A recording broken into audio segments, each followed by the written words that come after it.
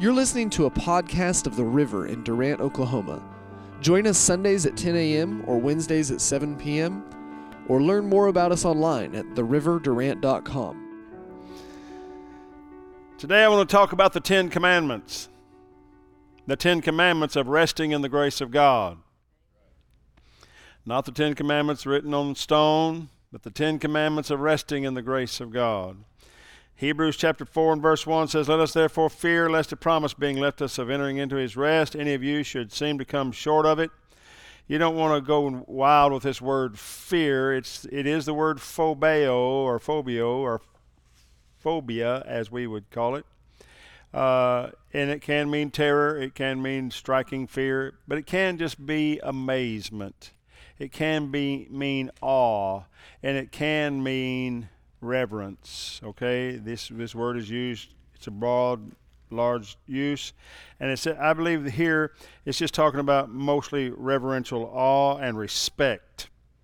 Okay, verse 2 says, "For unto us was the gospel preached as well as unto them, but the word preached did not profit them, not being mixed with faith in them that heard it." Talking about the Old Testament. Verse 3, "For we which have believed do enter into rest, as he said, as I have sworn in my wrath, if they shall enter into my rest, although the works were finished from the foundation of the world.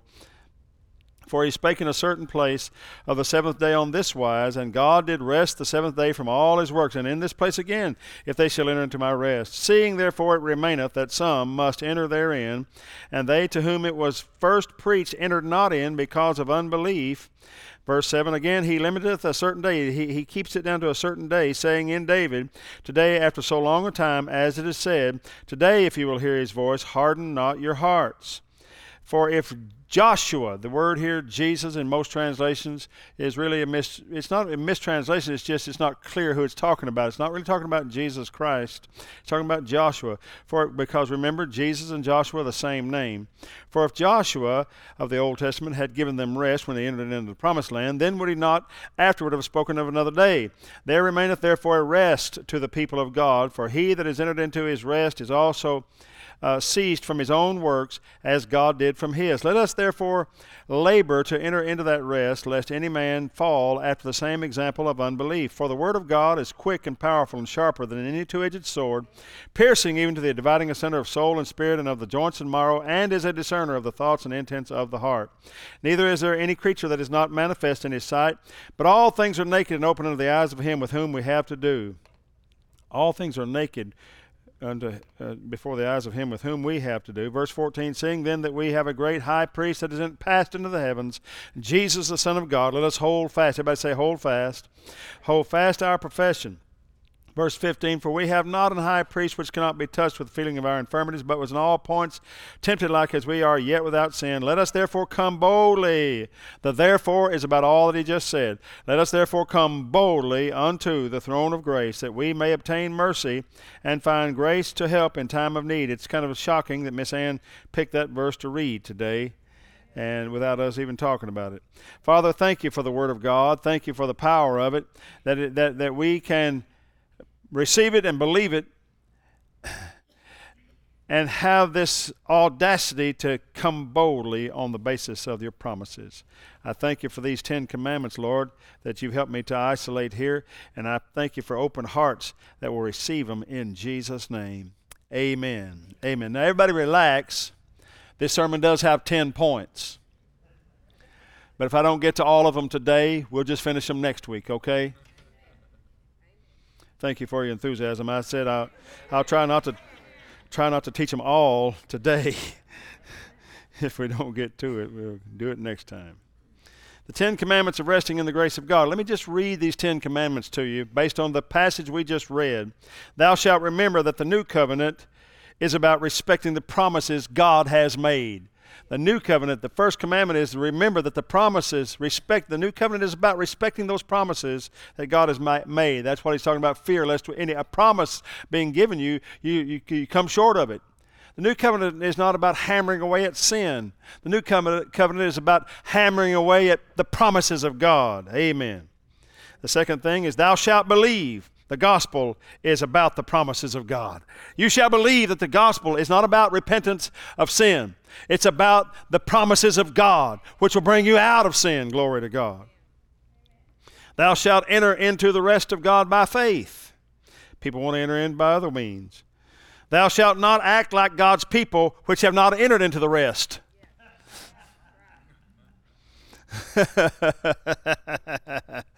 Thou shalt not allow legalism, which hardens the heart toward grace. Let me get there. Thou shalt labor to enter the rest by faith. Commandment number 7. Thou shalt receive the revelation of the word concerning the difference between spirit, soul, and body. He said that the word of God is sharp and quick and powerful, dividing asunder even the spirit, soul, and body, or the joints and marrow. Commandment number 8. Thou shalt not engage in the senseless exercise of trying to hide behind the fig leaf. I'm going to explain that. Number 9, thou shalt use your confession, which makes a difference in heaven and earth. And commandment number 10, thou shalt remember that Jesus is on the throne, but he is still on your side. Amen, amen. Praise God. Now let's talk about these one at a time, if I may. Let us therefore fear or have respect, lest the promise being left us of entering into his rest, any of you should seem to come short of it. The first commandment is, thou shalt remember that the new covenant is about respecting the promises God has made.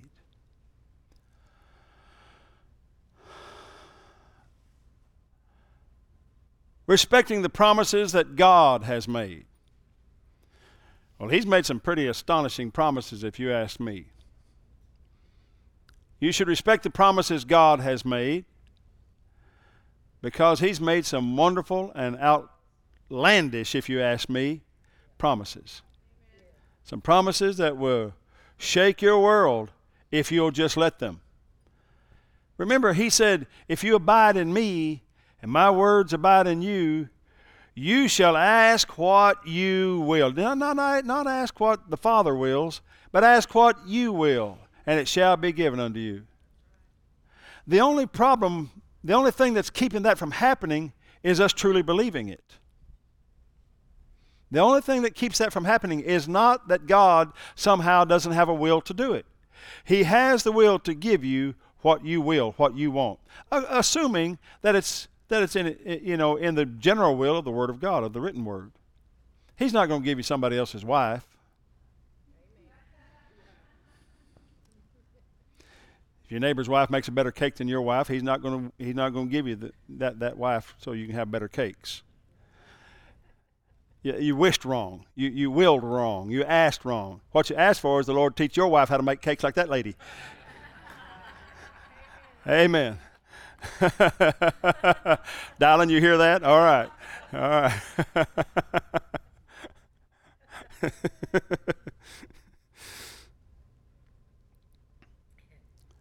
People dream up promises that are just silly, but God has made promises, and it's his will to give you what you want. And all the promises are there to cover all the potential desires of your life. He wants you to be blessed. Philippians 4:19, if you can get it up there real quick, girls. Philippians 4:19 says, but my God shall supply all your need according to, that first one I quoted was John 15:7, by the way. If you abide in me and my words abide in you, you shall ask what you will. Philippians 4:19 says, but my God shall supply all your needs according to his riches, and all your need according to his riches in glory by Christ Jesus.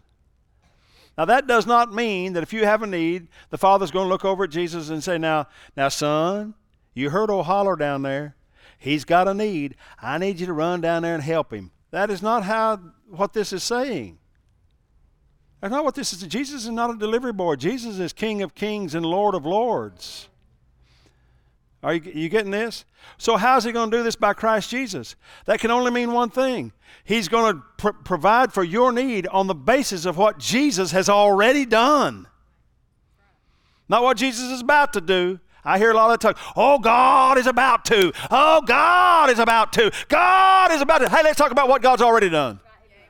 Let's talk about what God has already done, not what God's about to do. I want to know what God's already done where I can tap into it and believe that this is what I have now, that what I have now is what I need forever.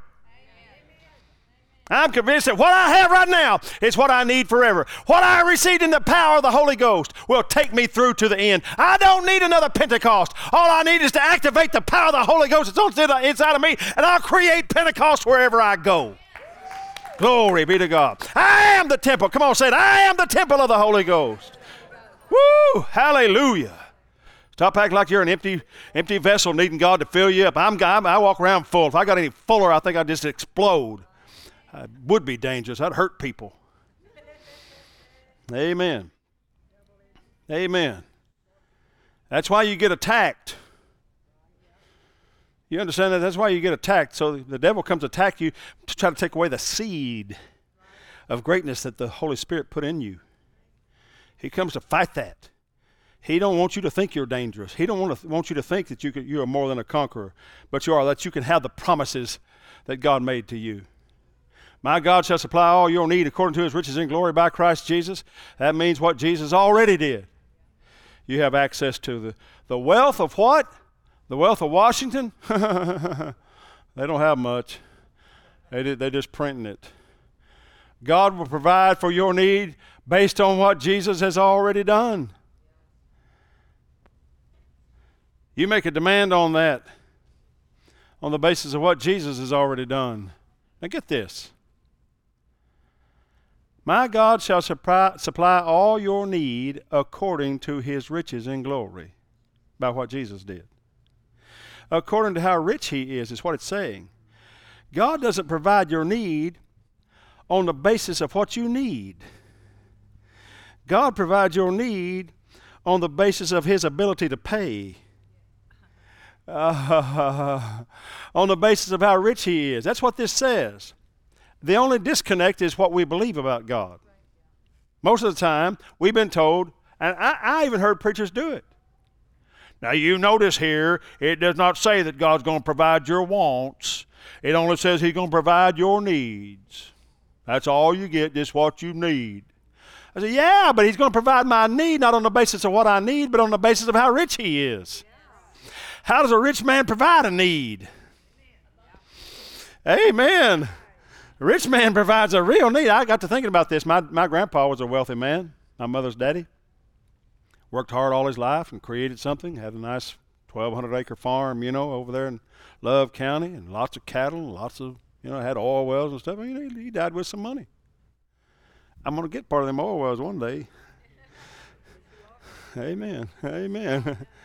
Amen. So he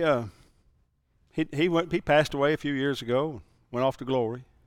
And I know he got there. And after he turned the farm over to my uncle, all he'd do is pitter around. He had this little maintainer, a road grader type thing, you know what I'm talking about? And he kept the roads up on the place. He just loved to do that. Dirt roads and gravel roads in a farm, they're going to get goofed up if it rains hard. And so he'd go back out there and patch them all up with that road grader. That's just what he loved. That was his part-time job, but he didn't get paid for. Love to do that. And I got to thinking, I wonder if they let my grandpa build roads in glory. Reckon they let him patch the roads. That's what he loved to do. He loved that better than farming. I could just see him up there. What kind of, if God could have a need, how would he meet the need? Think about it. Well, let's just imagine for a little bit that God, one of the celestial streets gets a pothole in it. From an angelic chariot, it's got a pothole. Huh? So let's say God has a need. I know it's silly to think, but how else are we going to figure out how God meets a need? So my grandpa is head of the crew, the road crew. I can just imagine. He gets a call. Yes, sir. It's from the big guy. Yes, sir. Yes, sir, master. Yes, yes. Oh, I'll take care of that. Sir, the reports of that pothole have not been exaggerated. It's pretty bad, but I'll fix it. I'll fix it. Yes, sir. Click. He picks up the other phone. He calls down to the asphalt mine. He says, hey, boys, bring me a load of asphalt up here. I want to fix this hole in the celestial street. Oh, I'm going to make it pretty. Oh, I never could use asphalt on my farm, but, man, asphalt is really top. They send up a truck, and while the truck's coming, he gets another call. Yes, sir? No asphalt? Asphalt won't work, sir? Well, I mean, that's good stuff. Yeah, okay, yes, sir. You're right, sir. Okay, I'll think of something. Hang up the phone. Call down to the concrete plant, cement plant. Hey, boys, I want to cancel that order, and I want you to send cement up here. Because, this is a big job. The big man's wanting this job fixed. Yeah, okay. Cement truck's on the way. Gets another call. Yeah, Lord. Really? Concrete won't work? Man, I would have given anything to have concrete roads in Thackerville. Yeah.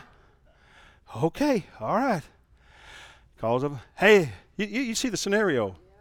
And he calls for silver. Gets another call. No, silver's not going to work. Are you kidding me? My grandpa, one of the ways he got wealthy was by being tight.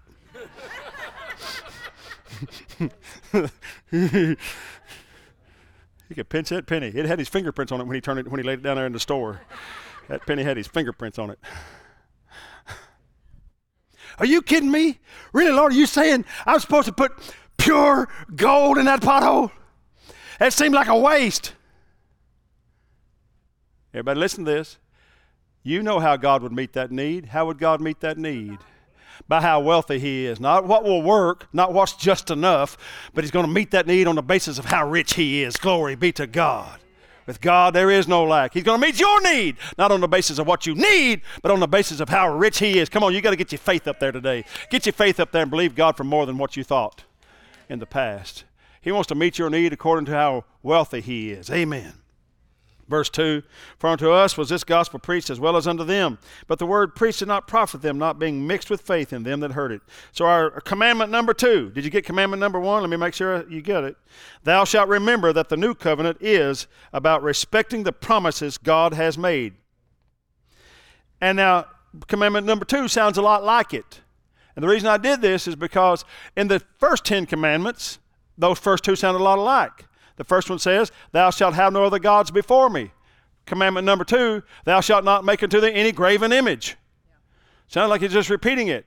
I think he might be, but it just wants to make sure he covers all the tracks. He gives us 2 commandments. So here's a second one that's very similar to the first one. Thou shalt believe the gospel is about the promises of God. You hear the way the gospel's preached in some parts of the world, it's all about sin, turn or burn. All have sinned and come short of the glory of God. Sin, sin, sin, sin, sin, sin, sin. Now come to Jesus. Really, this is the gospel? You think that's the gospel? That's not what the gospel says. And it's real clear that it's not the gospel. But we buy it as the gospel because we are so tired of the way things are going in our country, we want to harp and gripe about sin all the time. And our preachers are infected with this disease of sin consciousness. They're infected with this disease of sin consciousness. You read on in the book of Hebrews, it said, those who are once cleansed from sin should have no conscience of sin. But the reason we keep a consciousness of sin in the religious world and in the church, the real church is sin conscious. The reason we keep it is because our preachers keep talking about it all the time. Rather than get on this stuff right here. Rather than get over the real gospel. And here's the real gospel. Christ died for your sins. According to the scriptures.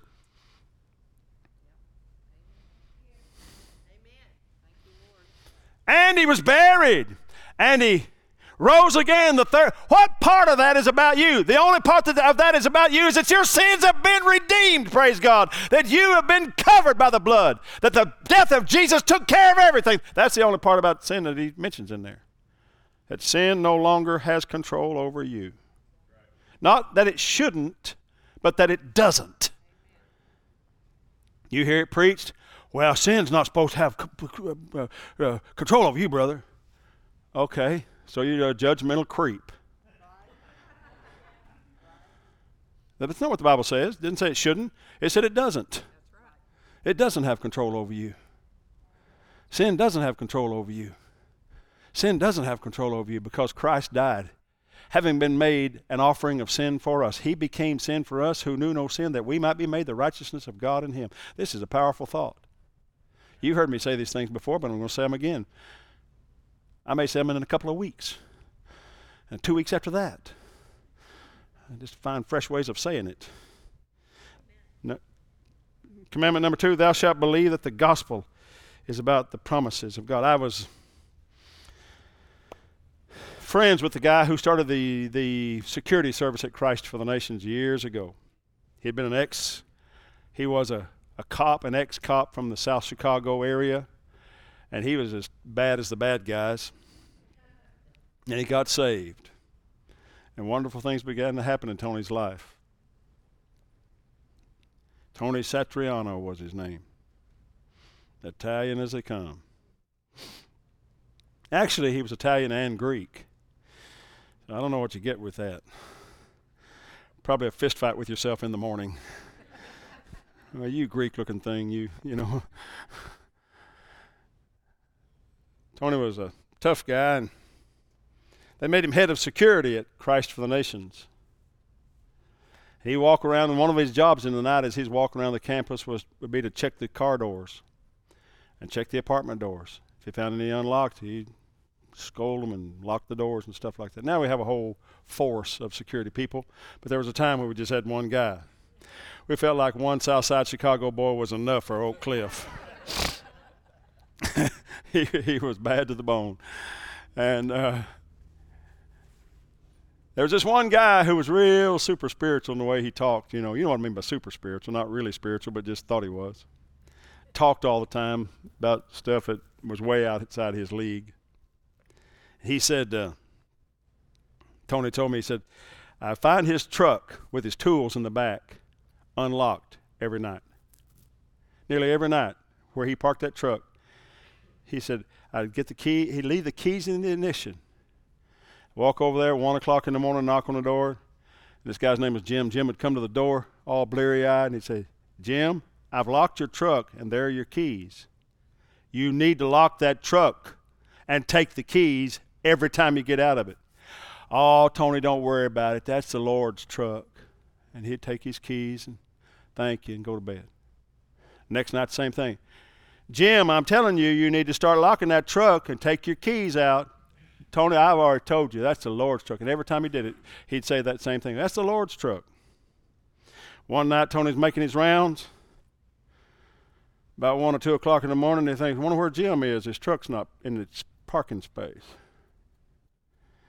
So he goes over to the house and see if Jim's working a night shift or something. Knocks on the door. Jim, all bleary-eyed, comes to the door. Hi, Tony. And he knows what Tony's there for, he thinks. Kind of holds his hand out. And Tony said, well, I've just come to tell you, Jim, God came got his truck.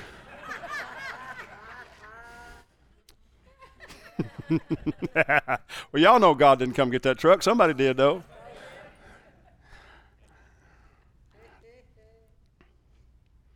I'm not saying you can just be silly. I'm saying you can trust God for the things He's promised you. That doesn't mean if you get a bad doctor's report that you don't go back to the doctor. There's nothing wrong with going to the doctor. Nothing wrong with taking a pill. Nothing wrong with having a surgery. How many of you have had doctors help you before? Let me see your hands. Praise God.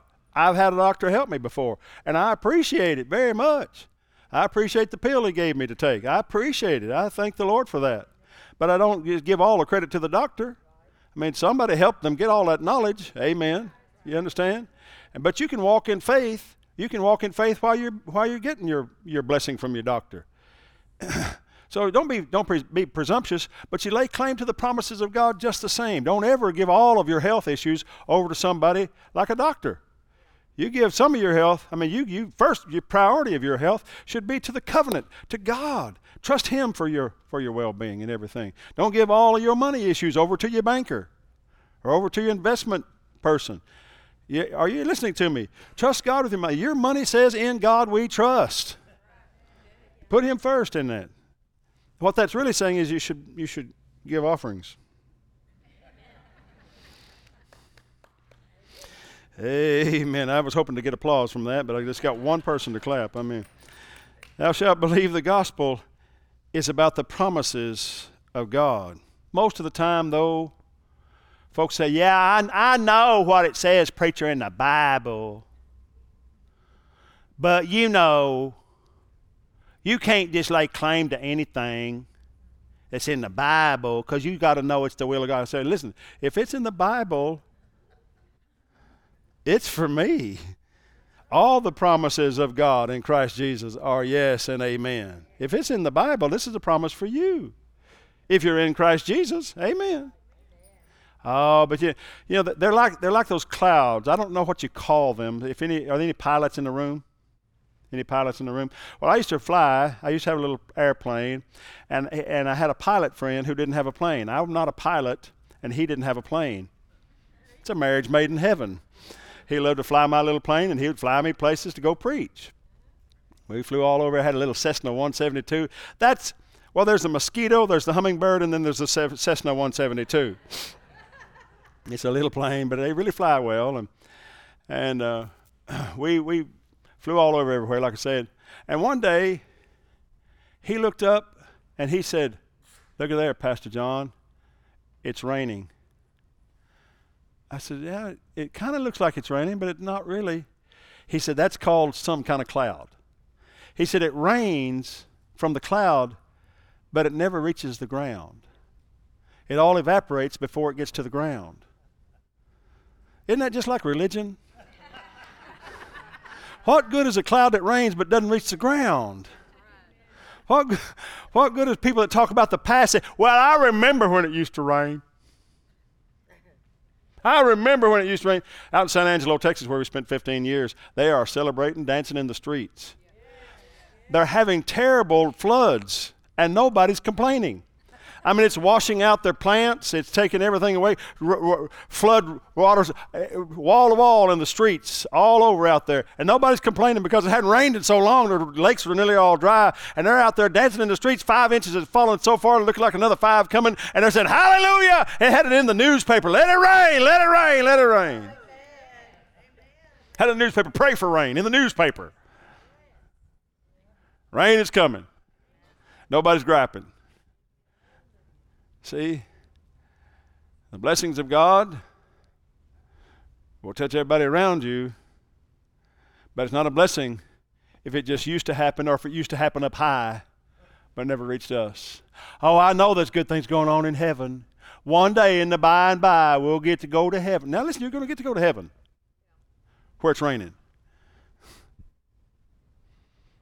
But the Bible teaches that you can have some heaven to go to heaven in. You can believe the promises of God for today. Look at verse 3. "For we which have believed do enter into rest." Did you see that?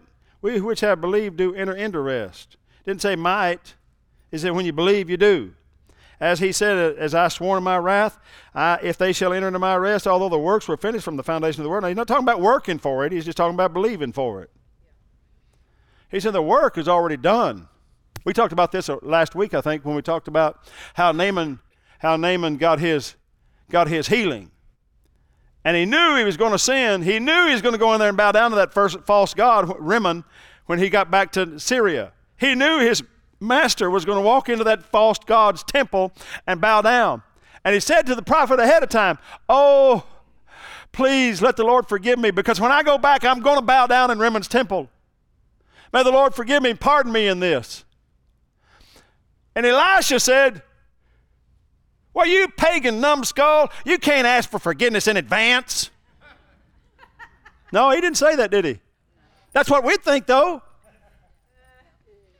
He didn't say that to him. What he said was, "Go in peace." Peace? Go in peace. He didn't call him a pagan numbskull. He said, "Go in peace," which means that God must have. The only way for God to allow that is if he, by faith, seeing this guy's faith, took what was already, when Christ was slain before the foundation of the world, God took that as already a reality and applied it to Naaman, this pagan who came to him in faith. He might as well have been talking to you. A bunch of pagans who came in faith. And Jesus forgave us all before we had ever sinned. Come on, somebody say amen. Glory to God. What a great covenant we have. "Thou shalt enter into the rest of God by faith." Enter into the rest of God by faith. When Indiana Jones was trying to find that Holy Grail, he's in that cave, And he stands there, and there's this chasm that just goes into the dark. He pitches a rock down there and never hears it hit bottom.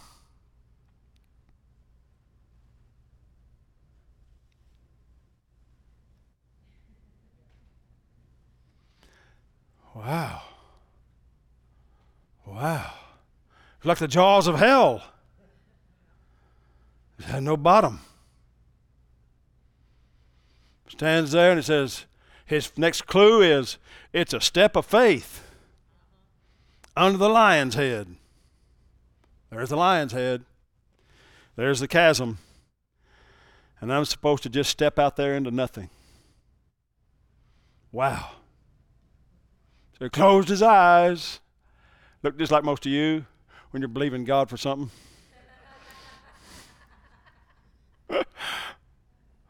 Put that leg out like that and stepped.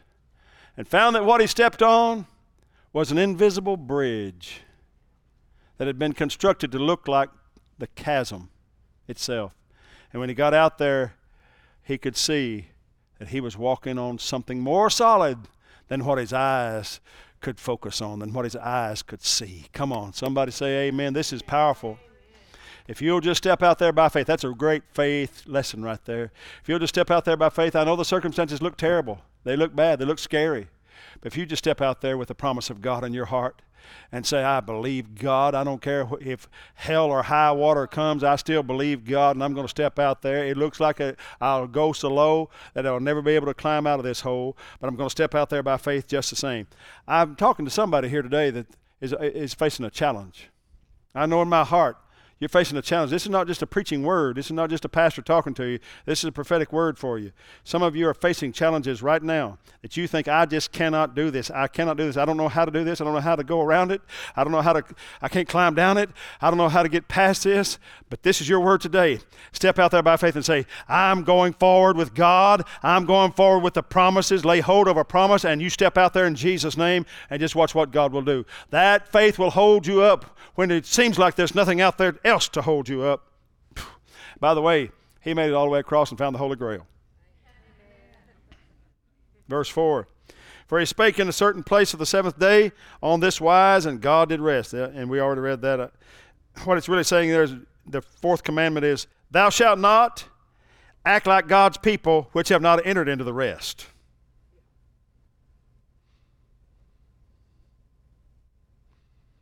They did not enter into the rest. They were God's people. Do you know there's God's people all around you who've not entered into the rest?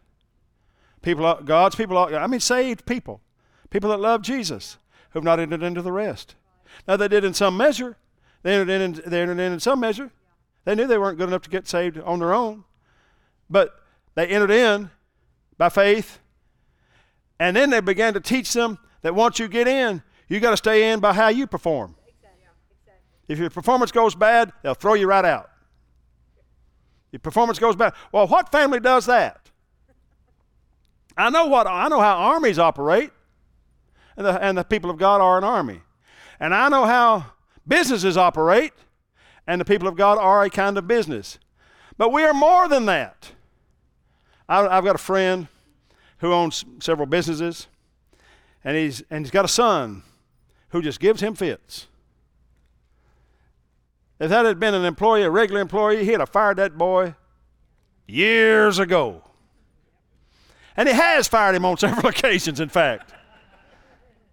But the boy keeps coming back, and he lets him come back.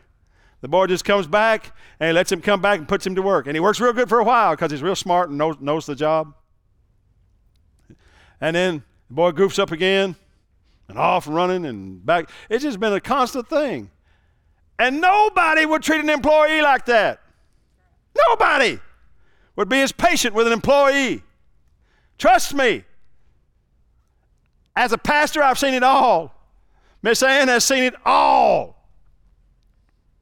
We had one woman who came to a church, got saved, Spirit-filled. Man, it was good. But she was single and wore short dresses, and she's really pretty. And every single guy in the church, when she came in, well, we just lost them. That's all I can say. We just lost them. And she wanted to be looked at. She'd walk right down the aisle, and sit down close to the front, and she just wanted, the attention. Now, she was saved and spirit baptized and loved the Lord. But if she didn't show up for a few weeks, we knew something was up. If she missed a church service, and she'd miss another one and another, she'd laying out of church. That meant something had happened. We kind of learned. And if we didn't call her, in 2 or 3 weeks, she'd call Miss Ann, weeping. Oh, Miss Ann, I'm so sorry. I did it again. Oh, God, forgive me. Can I come talk to you? She'd come talk to us. First few times, I was in on it, sat with Miss Ann.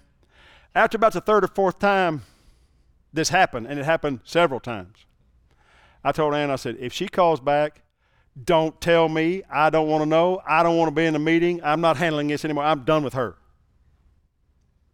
She don't need my forgiveness anyway. I'm sorry. That's just how I felt. That's what I did. I'm just being honest with you.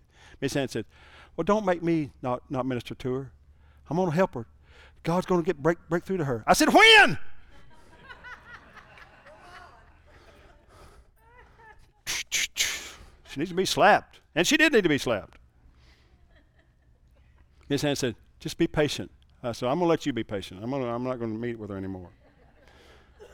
I don't know, 3 or 4 more times. It kept going. And by this time, it had moved into several years. 3 or 4 years. I was so tired of her. That somebody had mentioned her name. Oh, does she go to your church? I'd go, yeah. Yeah.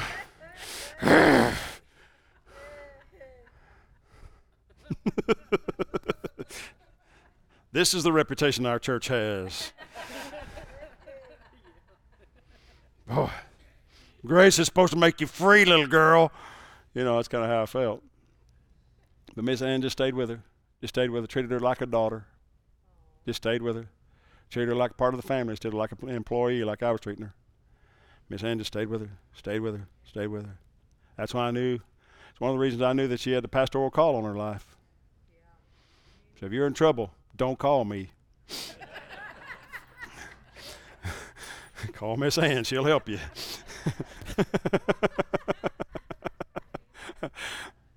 She'll help you.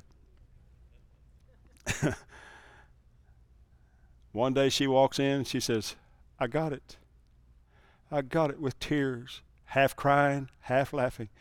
She said, I got it, Miss Ann. It finally clicked. What you've been telling me, it finally clicked. Ann came to me. She said, oh, John, she got it. I said, well, we'll see. No, she got it. Something changed. And brother, I'm telling you, sister, it changed. She got it.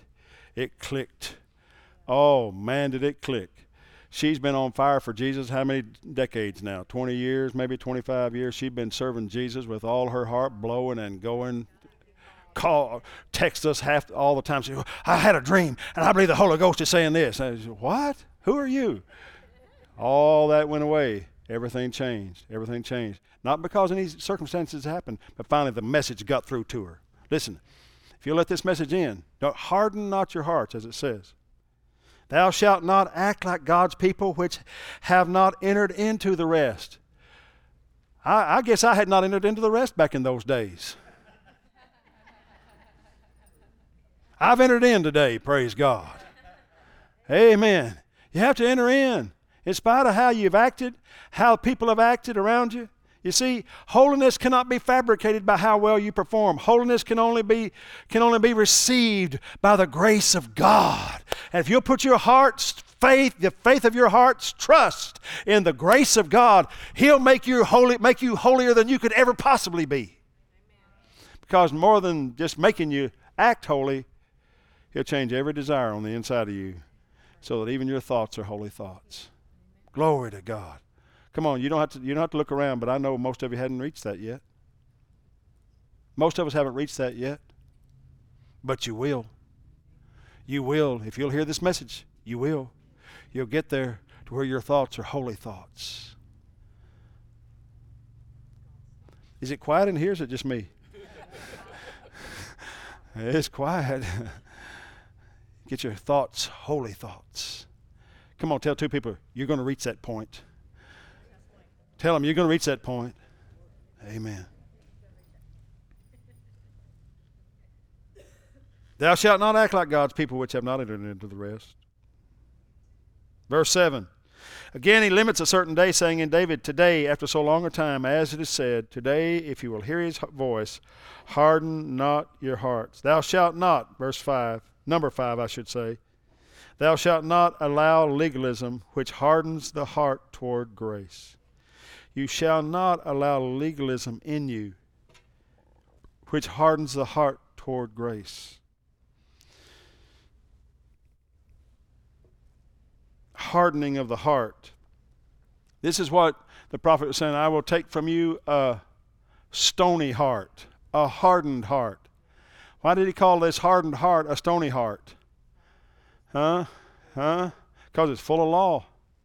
Full of law. The law was written on stones. You've heard Pastor Curtis's teaching on this. It's powerful. The law was written on stones, and it makes your heart stony. It makes you judgmental. It makes you hypocritical. It makes you hate God.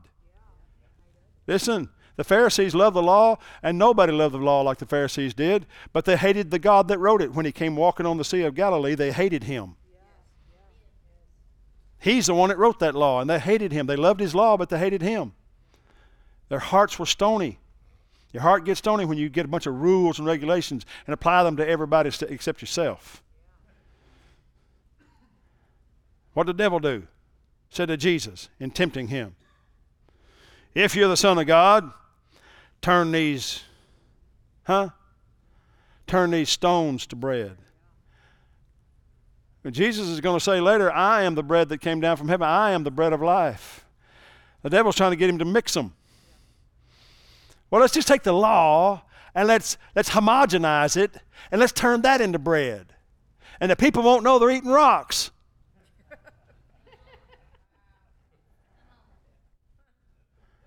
People won't know. Now, in case you don't know, I don't like chicken.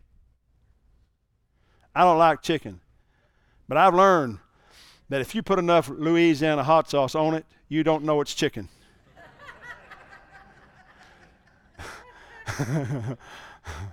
I just don't like chicken. You can ask me why later, but I just don't like it. I don't like to eat it. I don't like to smell it. I don't want it. I don't care. I don't care if you eat it with me while we're sitting at the table, as long as I got something else to smell, like real stinky catfish. I can handle that.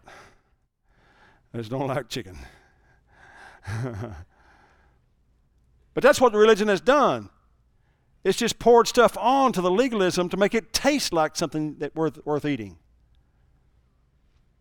It caused the whole body of Christ to have stony hearts. I mean, what was it on the day Jesus rose from the dead? What was it they rolled away? A stone. Hallelujah. They weren't just rolling that stone away. Pastor Curtis has taught us very well. They weren't just rolling that stone away. They were rolling away the stone of the law. Glory to God. There was a guy who wrote a book about brokenness here a few years ago.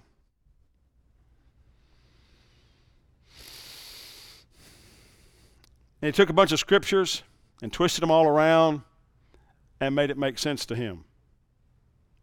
That we are all supposed to be broken. You're supposed to be broken. When I read those scriptures, and it didn't say that to me at all. I never saw Paul telling anybody to be broken. I never saw Paul ever teach anybody to let your heart be broken. I never saw that anywhere. I only saw where Jesus was anointed to bind up the brokenhearted. Jesus was anointed to reverse brokenness. And this guy taught people to pray. He went around the country teaching people to pray and selling his book on brokenness. He said, you got to break your heart. Let it break your heart.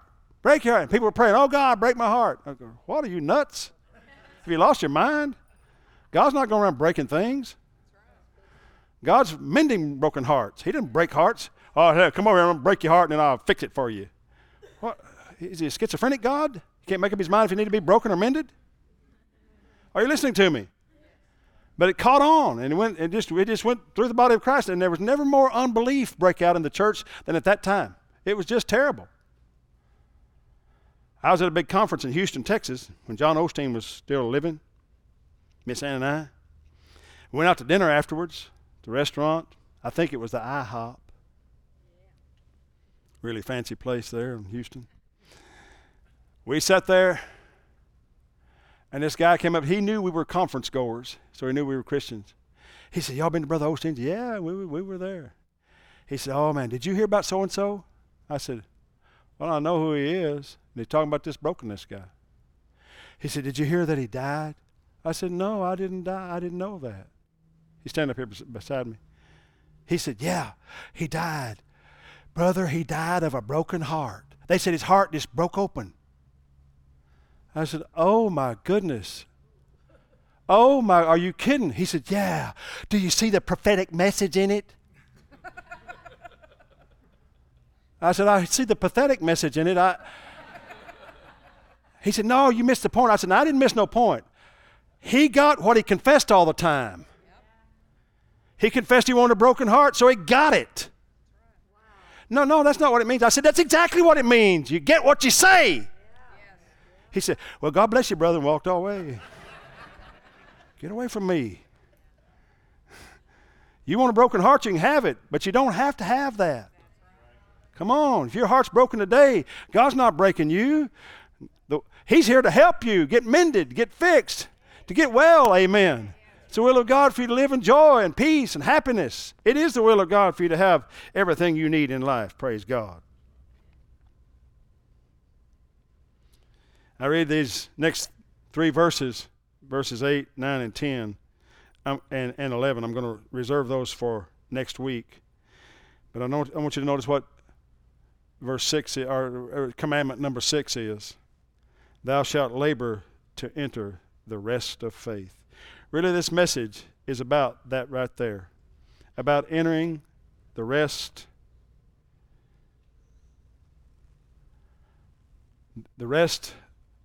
of faith, or the rest of the grace of God. You have at your disposal the power within you to live above sin, to live above brokenness, to live above sickness and disease, to live above everything that would set you back in life. All we have to do as believers is connect to those promises by what we'll believe about God's provision. And I want you to know that everything that was wrong between you and the Father was corrected 2,000 years ago. Today, what we're doing is pursuing excellence of thought, the spirit of excellence in our own hearts and in our own minds, to correct our thinking and to get activated in faith all that the Lord has already provided. You understand? It doesn't matter if you've got $1 billion in the bank. If you never write a check, that money will never do you any good. If you never go make a withdrawal, that money will never do you any good. What you have in this New Testament is a bank full of money, praise God, a bank full of blessings, and you write the checks on the basis of what you believe. You write the checks on the basis of your faith. And you say, well, but I just don't know if I've got enough faith to get that. Well, maybe you don't today, but you've come here to sit under the Word, and I promise you, your faith has grown some today because you've heard the Word preached to you. Faith doesn't come 100 ways. It wasn't made for rocket scientists. It was made for all of us from Oklahoma, praise God. And other places. It was made for us ordinary folk. Faith comes by hearing, and hearing by the Word of God. Amen. Amen. You increase your faith and grow your faith by sitting under the Word and hearing the promises. The right Word, not just any word. If you hear the word of legalism, you hear the word of Leviticus all the time, then you're not going to grow your faith. But this word of the gospel, this word of the grace of God, this word of the gospel of peace, hallelujah, your faith will grow. Amen. So let's bow our heads to pray today. Thank you, Father, for this time. Thank you for the Word, and I'm asking in the name of Jesus for every person here to receive a glory moment, a glory moment, a glory moment upon the people of God, a glory moment where they understand what they could not possibly understand in the natural. They understand it in a spiritual revelation, glory to God. Let the Holy Ghost manifest here to teach these hearts, to teach these minds what no preacher can do. Hallelujah. Holy Spirit, arise from the inside of them and give them revelation like they've never had before. Thank you, Lord. Thank you, Lord, that the family of God is still the family of God, that Jesus is still on our side even though he sits on the throne of heaven, that Jesus of Nazareth, a man, sits at the right hand of Almighty God, and he is there as the benefit, as a benefactor for those who are seated in this room today. In Jesus' name. Thank you, Father. Thank you, Father. With your heads bowed just for a moment. As I say every Sunday, the greatest invitation this church or any church has to offer you today is the invitation to come to know Christ as your personal Savior. If you've not come to know Jesus personally, this is the best opportunity you've had all week, most likely. God brought you here to say yes to Christ and to his claims that he died for your sins, that he was buried and rose again the third day. You need to know this, that God loves you. That's why he brought you here to hear this message. You can come into the family of God and be a beneficiary of all that we've talked about today. All these blessings are yours in Christ. Does anyone here want to say, hey, yeah, I need you to pray for me. I need to know this Christ. I need to know this God. I'm not saved. I'm not sure that if I died, I'd even go to heaven, but I want to be. I want to know Jesus today. Would you just lift a hand and I want to pray for you? Wherever you are in this room, just lift your hand by faith and say, I need prayer. I need to pray that prayer that brings Christ to bear upon my own heart, to receive him into my life and to become a new creature. Is that you? God bless you. God bless you. God bless you. God bless you.